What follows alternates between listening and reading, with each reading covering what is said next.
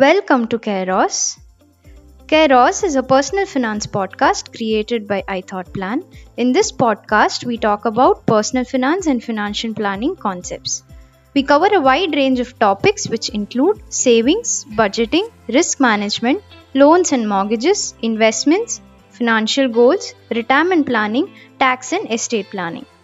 If you would like to listen about spending, saving, protecting and investing your money, do tune into our podcast every month. Welcome back to Kairos, a podcast on financial planning where we talk about doing the right thing at the right time. My name is Ram and I have Namrata with me today to talk on the topic to loan or not to loan. Hello, Namrata. Hi Ram, and hello to everyone who is listening in today. Before we begin, I have this week's poll results with me. For those who are new to our podcast, we run polls on LinkedIn in the first week of every month and we discuss them here in detail. So this week, we asked our community to take part in the polls, and here are the results. So the first question which we asked was, what do you think is the most common reason for taking a loan? And not a surprising answer here. Taking a loan to buy a house comes out far ahead of the second option of buying a car. The next question which we asked was, which loan do you think has the most tax benefits? I think pretty much everyone knows this, but yeah, the poll answers came out to be a housing loan, which indeed would come with the most benefits. The last poll which we had was, what factors do you consider the most before availing a loan?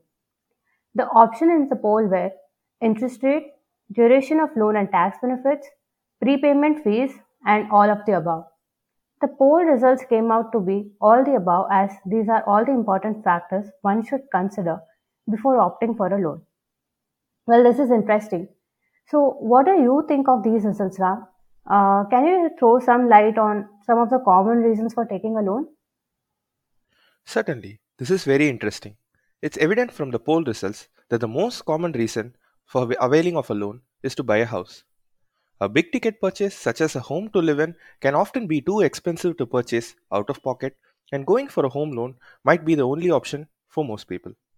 Adding to this, buying a home can be beneficial from a taxation standpoint as well.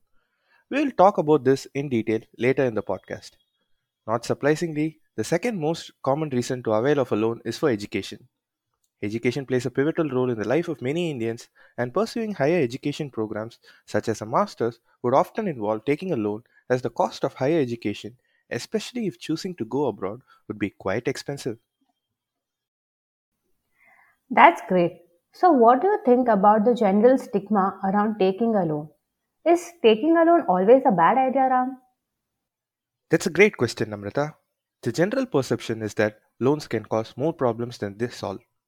Taking a loan is essentially looked at as spending your future income. Most people find themselves spending a good amount of their salary on paying off their EMIs. Though this is true, a case can also be made for the other side as well.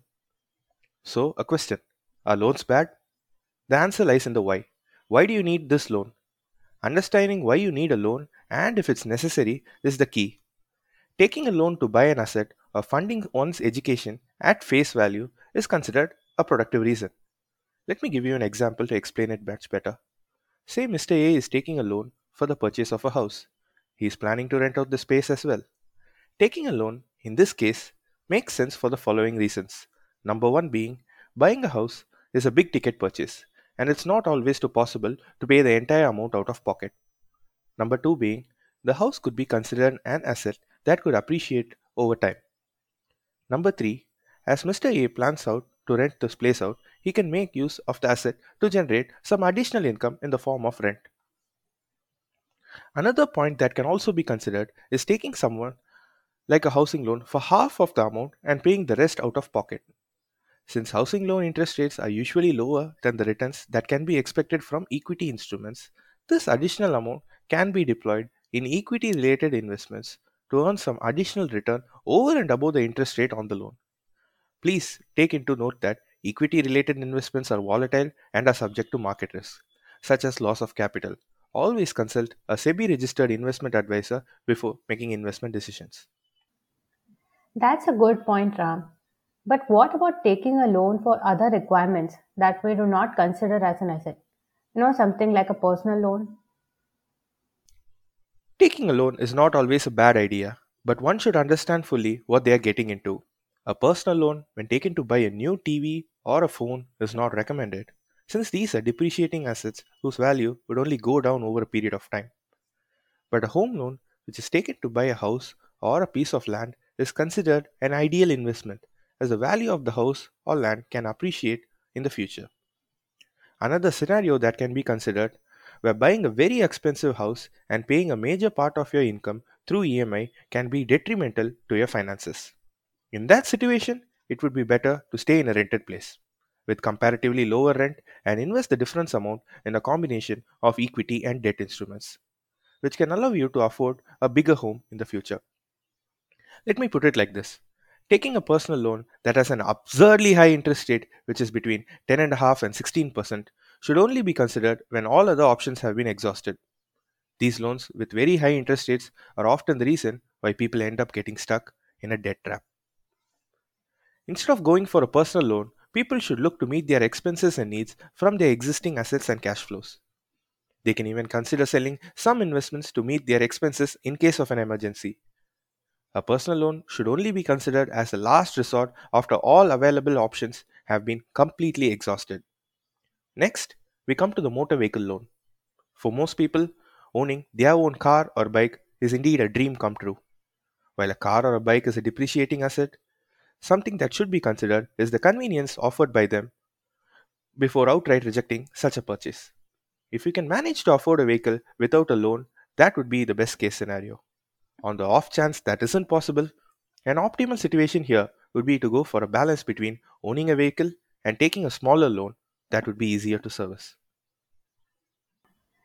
I also want to add to this, loans on depreciating assets such as motor vehicles can be considered for a lower tenure, such as 3 to 4 years, where the interest paid on these loans would be lower. But even in that case, a down payment of 35 to 40% of the value of vehicle or more can help you significantly save on the interest outflow. That is a very good point. Now, let us look at what kind of benefits people can expect if someone is taking a home or an educational loan from a taxation standpoint. If you could share your thoughts on it, that would be very helpful. Sure, Ram. So let me just take you through the same. So, well, home and education loans do provide tax benefits, and these are in the form of deductions on the taxable income. So, let me throw some views on the home loan side. So, the first thing is the interest portion of the EMIs paid for the year can be claimed as a deduction from your total income up to maximum of 2 lakhs under Section 24. The maximum deduction or interest paid on self-occupied house property is 2 lakhs. For a let-out property, there is no upper limit for claiming this interest. We also get deduction on the interest paid towards a home loan during the pre-construction period. This can be claimed in 5 equal installments starting from the year the property is acquired or construction is complete. And this is over and above the deduction you are otherwise eligible to claim from your property income. However, the maximum eligibility remains capped at 2 lakhs. The principal portion of EMI paid for the year is also allowed as a deduction under Section 80C. The maximum amount that can be claimed under 80C is restricted to 1.5 lakhs, and to claim this deduction, it is important that the house property is not sold within 5 years of possession. Otherwise, a deduction claimed earlier will be added back to your income in the year of sale. So, beside claiming the deduction for principal repayment, a deduction for stamp duty and registration charges can also be claimed under ATC, but within the overall limit of 1.5 lakhs on the year. So, the charges were incurred. I think that was on the home loan side.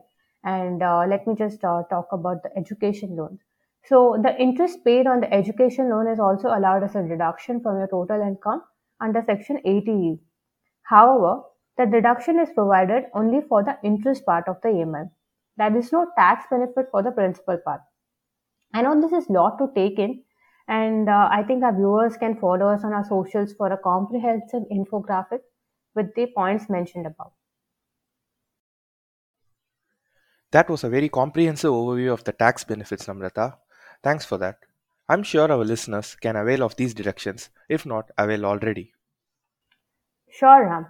I have another question along those lines. Could you share some light on the key aspects one should consider before taking a loan? Certainly, I would consider the three thumb rules before someone goes for a loan. First and foremost is the interest rate on which the loan is taken. This is an area where, through proper inquiry with multiple banks and financial institutions such as non banking financial companies, people can negotiate a lower rate of interest on their loans, ultimately resulting in lower EMI payments for them. Secondly, the duration of the loan has to be considered as well. Opting for a loan with higher tenure, such as a car loan with 7 years or 8 years to maturity, can lead to higher interest outflow in the form of a EMI. Thirdly, tax benefits and prepayment charges are also to be considered. If you plan on closing your loan a little earlier than expected, be ready to pay additional charges in the form of prepayment fees. Though these are not significant amount, nevertheless, a good practice would be to consider these charges before you take a decision. Adding to this, adequate due diligence needs to be done before finalizing the loan, as a loan entails a long term commitment to pay off the dues in the form of an equated monthly payment or an EMI. It is always a good idea to read the fine print and speak to your advisor before taking a loan. An advisor could also help bring your needs, wants, and financial goals into perspective and help you make sound financial choices. On that note, we conclude this episode of our podcast. See you on our next episode. Join our polls on LinkedIn or Twitter. Follow our handle at iThoughtPlan for more updates. See you again next month.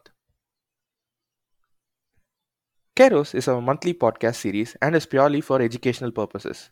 Please subscribe to our podcast and hit the bell to receive a notification. You can write to us with your queries at info@ithought.co.in or visit our website at www.ithought.co.in.